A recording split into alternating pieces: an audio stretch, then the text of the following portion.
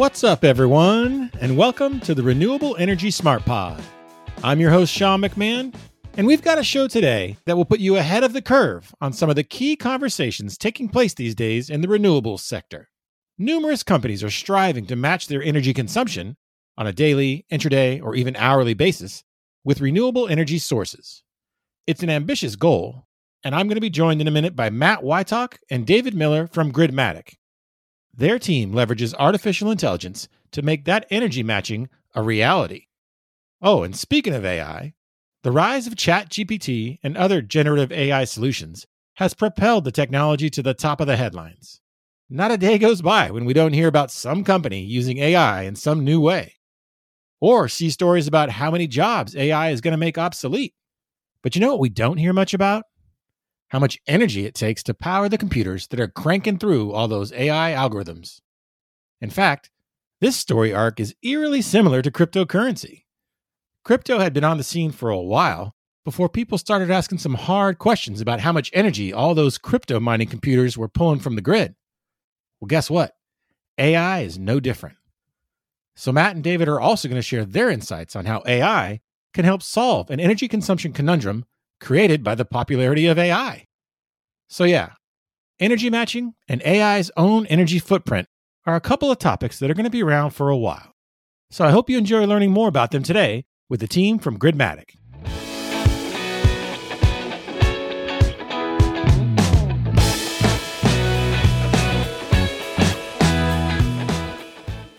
Hello, everyone, and welcome back to the show. I'm joined today by part of the brain trust from Gridmatic. First up is Matt Wytock, the founder and CEO. Matt, how are you doing? I'm doing great, Sean. Great to be with you today. And we're also joined by David Miller, the Vice President of Business Development. David, how are you doing? Great. Thanks for having me.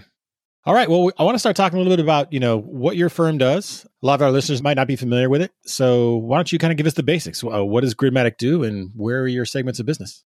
Gridmatic is a clean energy power marketer. We contract with wind, solar, battery storage assets to buy the power from them, and then we sell it to data centers and other clean energy buyers. How long have you been operating in this space? We were founded in 2017. Okay, so among those energy suppliers and customers and maybe even storage owners, what kind of trends are you seeing these days in those markets? Well, we're seeing a lot of growth in all of these activities due to a variety of industry factors. In particular, the Inflation Reduction Act has really charged forward a lot of the supply of renewable energy. And then on the demand side, we're seeing a lot of these customers that set more ESG-related environmental goals for the carbon intensity of their electricity consumption. And so that's leading to higher demand as well. And when you add all that up together, you get a lot more clean energy, but simultaneously more risk in the marketplace due to the variability of that clean energy, which is a lot more volatile than the electricity grid has traditionally operated. How do your offerings work? How do they help your customers navigate that volatility? Sure. Yeah. Traditionally, the way that folks operate large power plants in the grid is a fairly manual process, right? So you have teams of people who are looking at weather forecasts, price forecasts, commodity forecasts, deciding how they're going to schedule their power plant, deciding how they're going to buy electricity to serve their customers. And so what we've done and what we're working on is really trying to automate that entire process. And to do that, what you need to do is basically forecast what's happening with the weather, what's happening with demand, what's happening at kind of a fundamental level on the grid, and then connect that to end-to-end automated decision-making with optimization and risk management. And so really the product that we offer for something like battery storage is that end-to-end kind of operating platform that for the most part is fully automated and could do things like optimize when the battery charges or discharges.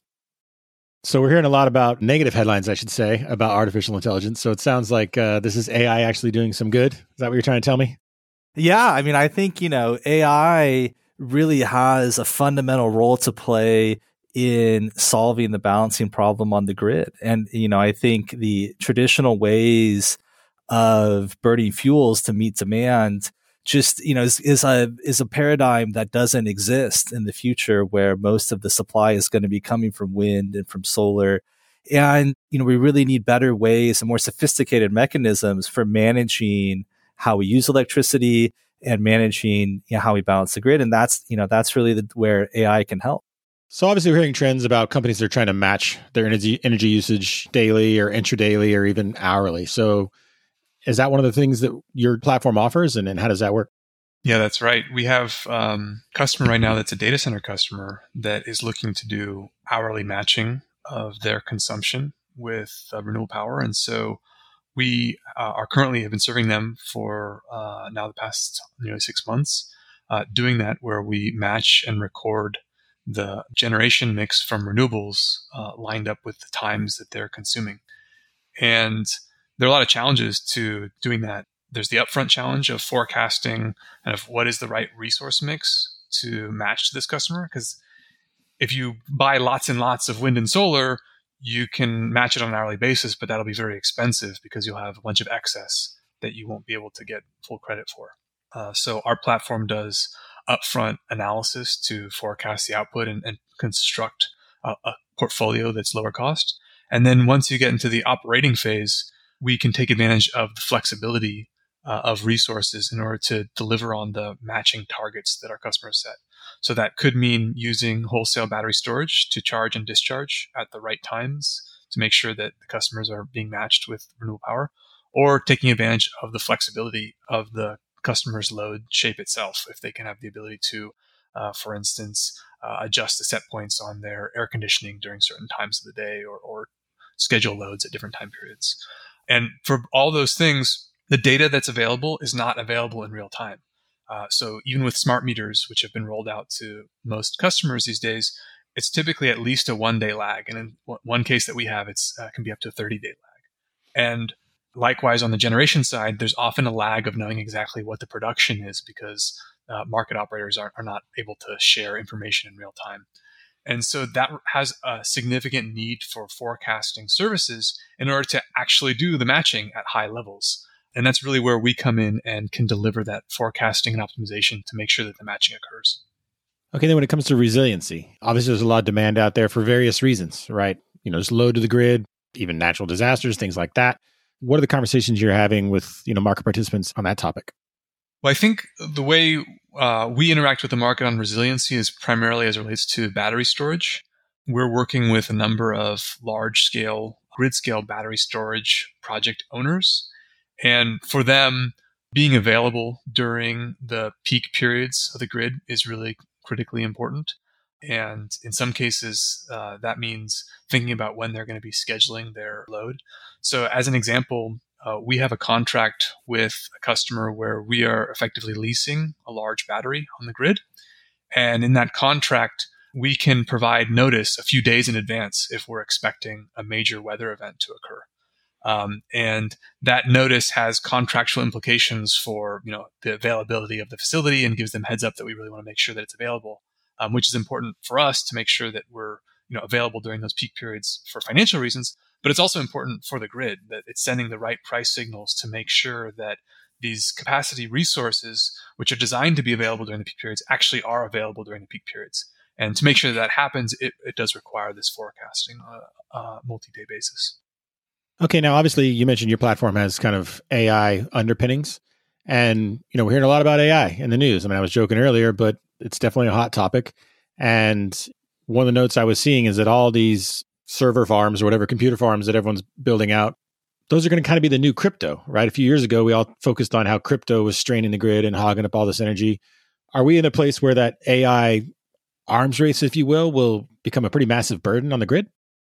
That's a great question. And, there is an explosion happening in AI right now and a lot of excitement. I think when you look at kind of the broader story around decarbonization, a lot of that is about greater electrification, right? So, we're turning these end uses of energy. So think about transportation, right? How do we make transportation clean?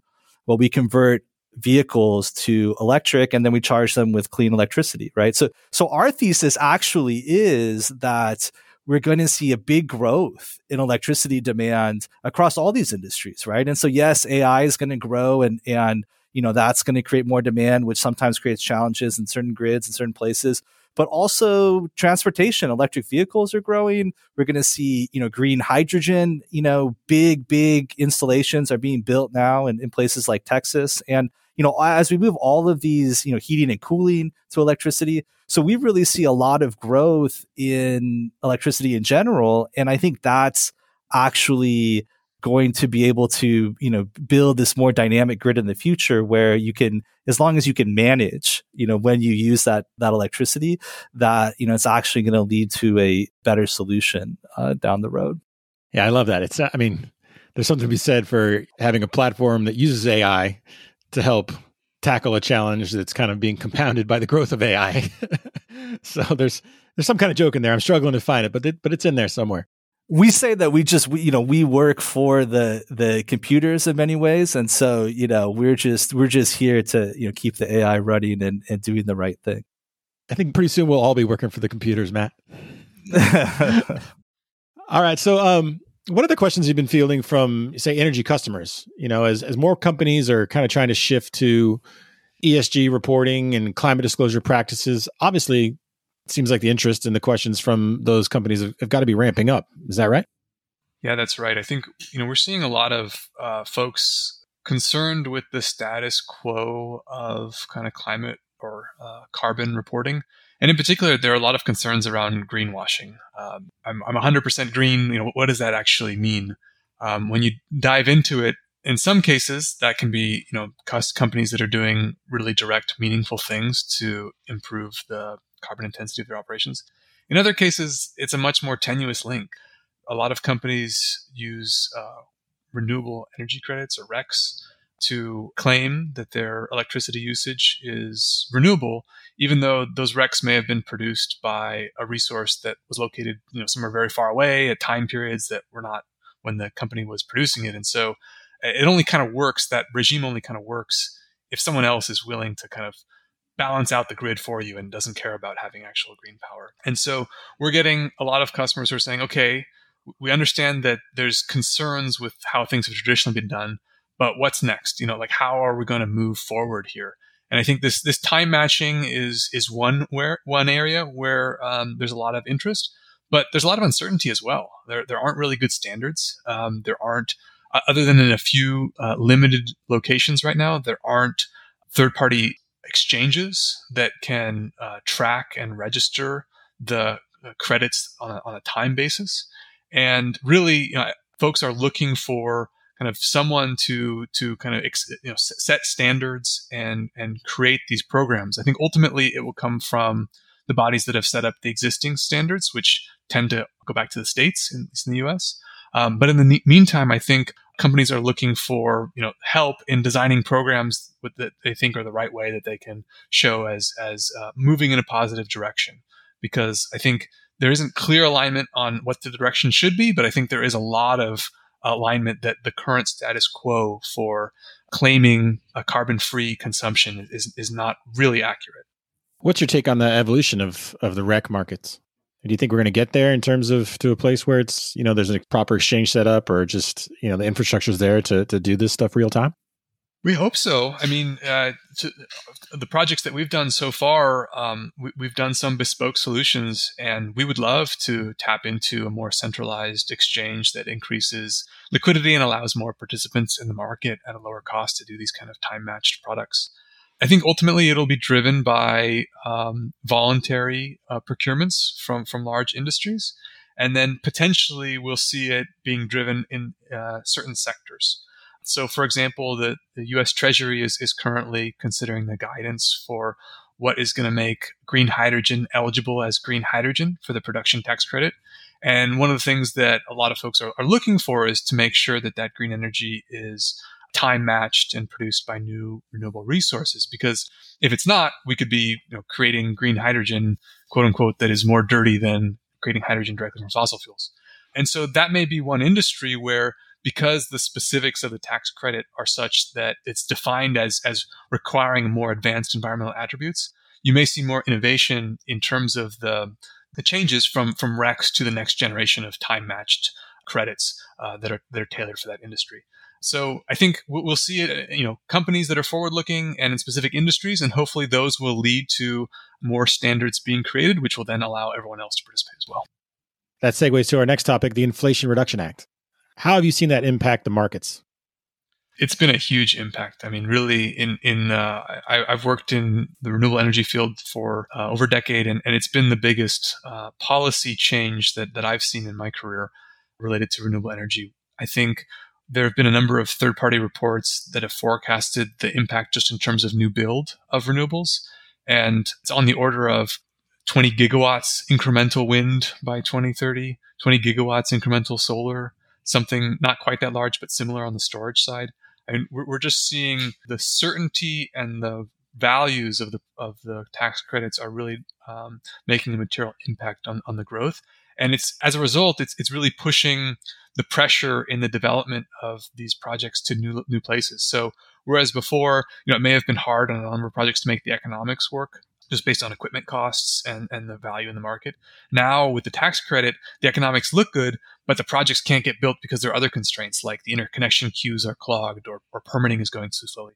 So it's really kind of changed the bottleneck in the overall system, which has been, fundamentally creates new challenges to deal with.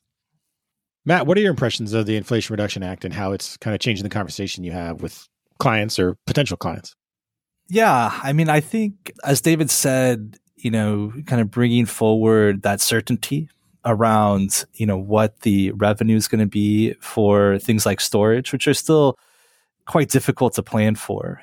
So merchant battery storage, it's a difficult task to try to estimate how much revenue is that going to generate. So things like the Inflation Reduction Act help, people who want to build those projects really, get them over the line and get things built. And, I think that's really exciting, for us, because I think that creates a need for the types of solutions to then operate those battery storage projects and other new types of things. And so I think, in terms of moving forward the future, so to speak, I think that it's been very positive from our perspective. All right. And speaking of the future, I like to ask guests to give me bold predictions about their specific niche in the marketplace. So, Matt, why don't you go first? Do you have any bold predictions on how the marketplace for real-time renewables will look in, say, 5 years? Yeah. I mean, I think, the prediction that I will make is that when you look at the kind of actual orchestration of real-time energy and clean energy, so be that battery storage, be that EV charging, it's all going to be fully automated, right? And I think maybe that sounds obvious to us here, but I think it's actually quite bold in terms of the way the grid operates today. And so that's, it's not at all how gas plants operate, for example. It's not at all how the grid operator, works either. They have people looking at screens and making decisions. And so I think the next generation, EV fleets, battery storage, fully automated in 5 years. David, any predictions from you? My prediction is that the types of AI-based models that we are using as power marketers in the marketplace will be adopted by more market participants, including the grid operators. Today, most grid planning is done through optimal power flow-based models, which are physics-based models of the grid. They look at each individual device on the grid and try to look at how electrons will flow, and are used in that way to solve a least cost dispatch. And our view is that approach to problem solving will be augmented in certain applications by AI-based models, which are statistics-based models used to predict outcomes for grid operations without actually modeling the underlying physics of the grid, and are better in certain applications for looking at wide scenario analysis. So my prediction is that grid operators will adopt AI-based models of the grid. So talking about your customers, right? In your conversations with them, what are the biggest challenges that they're trying to tackle? Matt, why don't you take that first? Yeah, I think the biggest challenge that we're seeing is folks who are trying to essentially convert their operations to clean energy, right? Into 100% clean energy. What does that mean? How do we define it? How do we account for it? How do we purchase it? How do we manage it? And so I think that's a lot of companies, want to take that path. And, there's been big announcements from data centers like Google and Microsoft and those teams, but actually making that a reality is an open question. And, I think that's a challenge that we're all faced with right now. And so I think that's, pretty an interesting one. And David, business development is your role, so you must be fielding all kinds of questions. And what are some of the most popular? Yeah, I think the questions that we often get are just around how do we get the customers get comfortable with the solution? How do we trust it? We can show results that have great performance in terms of improving the reliability or performance or profitability of a resource on the electricity grid. And people really like that. But anytime you're doing something that's different than the status quo, there's always concern of, well, is it going to work in this case? Or is my situation different? Or is there, something that doesn't apply for these examples? And in a big industry with large capital costs, there's just a natural conservatism, which is justified, right? You can't just build a $100 million piece of infrastructure and then make mistakes that damage it or cause it to not perform in the way it's intended to. And so I think AI-based models in general are a challenge to explain. Sometimes, you can't tell exactly what's happening, even if you can see the results. And so I think that that's a challenge that both our customers and we face is just getting comfortable with making a transition to future state of technology, which I think we at the company are true believers is going to happen, and many of our customers are as well. But just figuring out what are the things to look for that are going to get someone who's in charge of a very, very expensive, very precious asset to get comfortable with changing the way they're doing things. You kind of mentioned the challenges you guys are facing as well, David. So internally, in your own operations and your own growth plan, what are some of the biggest things that are on your radar in terms of things you got to tackle to continue on that path to growth? Sure. I think in some areas, it's different than in others. I'd say certain cases, we really see that there's a large appetite for what we're doing. I think we have a lot of traction among certain types of customers, data centers that are very forward-looking from an environmental perspective, or grid scale battery storage project owners. And there, it's really about achieving scale quickly. So being able to deliver on all the needs that we see, and do so effectively and at a high level of service. For other types of customers, I think there is a bit of a timing question. Green hydrogen was an example that Matt raised earlier. And I think for us, we believe that it's going to happen. The fundamental economic drivers look strong, but the timing of it's not totally clear to us. We're not experts in how it'll come together because there's very complex systems that I don't think anyone has truly figured out how to permit and build a massive green hydrogen facility with new technology. It hasn't been done before. And so when we think about how are we going to invest our R&D and what are the areas that we're going to focus on, there are a lot of questions of how quickly should we be focused, or should we be moving on these different new areas? That's something we talk about a lot. Matt, do you have anything to add there? Yeah, I think David had a good summary there. I think, at a more kind of meta level, I would say that we're at this interesting intersection between software and hardware and, physical systems. And so, if you're building a startup in a pure software space, it's basically how quickly can you get people to use it and, get adoption and, grow. In our case, we're kind of coming alongside a bigger wave in the energy transition as new assets are being built and capital is being deployed. And so synchronizing the development of the technology and the business with, those waves of new asset deployments and new phases of building out the next generation infrastructure is just a really interesting question and one that, we think about a lot in terms of where should we be investing our time and where should we, what's the biggest focus for right now. Okay. And as we're all kind of talking about this, real-time renewables with, time matching down to the hour and things like that, or minute by minute, eventually, I guess, is kind of the long-term goal. Are there any regions, or I should say markets in the U.S., do you think are a little farther along the line or closer to getting there than others? Yeah, I think the biggest challenge with that is really, a large amount of renewable penetration. So really the West, starting from Texas, the middle of the country, California has a lot of, just renewable power. So that's number one. And then the second piece is the flexibility, right? So in order to get to, really match up that clean energy with the demand, flexibility is needed either from battery storage, hydro resources, geothermal. And so really it's a combination of that resource mix. And I think at the moment, I would say the middle of the country, including Texas and the Western United States, has that resource mix a little bit, further developed than, for example, the Northeast markets. But, I think everyone is focused on how do we get there as quickly as possible. Okay. Well, that's all the time we have today for our conversation. I really want to thank both of you for your time. I really appreciate it. Thanks for having us on. All right, everyone. Well, that's our show for today. Thank you all for listening. And if you haven't already, please subscribe or follow this show on Apple, Spotify, Google, or wherever you listen to your podcasts. And as always, please be sure to share it with your friends and colleagues. Have a great day.